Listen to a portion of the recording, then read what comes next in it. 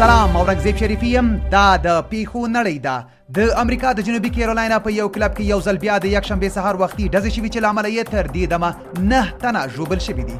بلخوا د امریکا د بل ایالت پنسلوینیا په پیټسبورګ ښار کې هم ورته پیښه رامنځته شوې چې پکې 2 کسان وژل شوي او 9 نور ټپیان دي.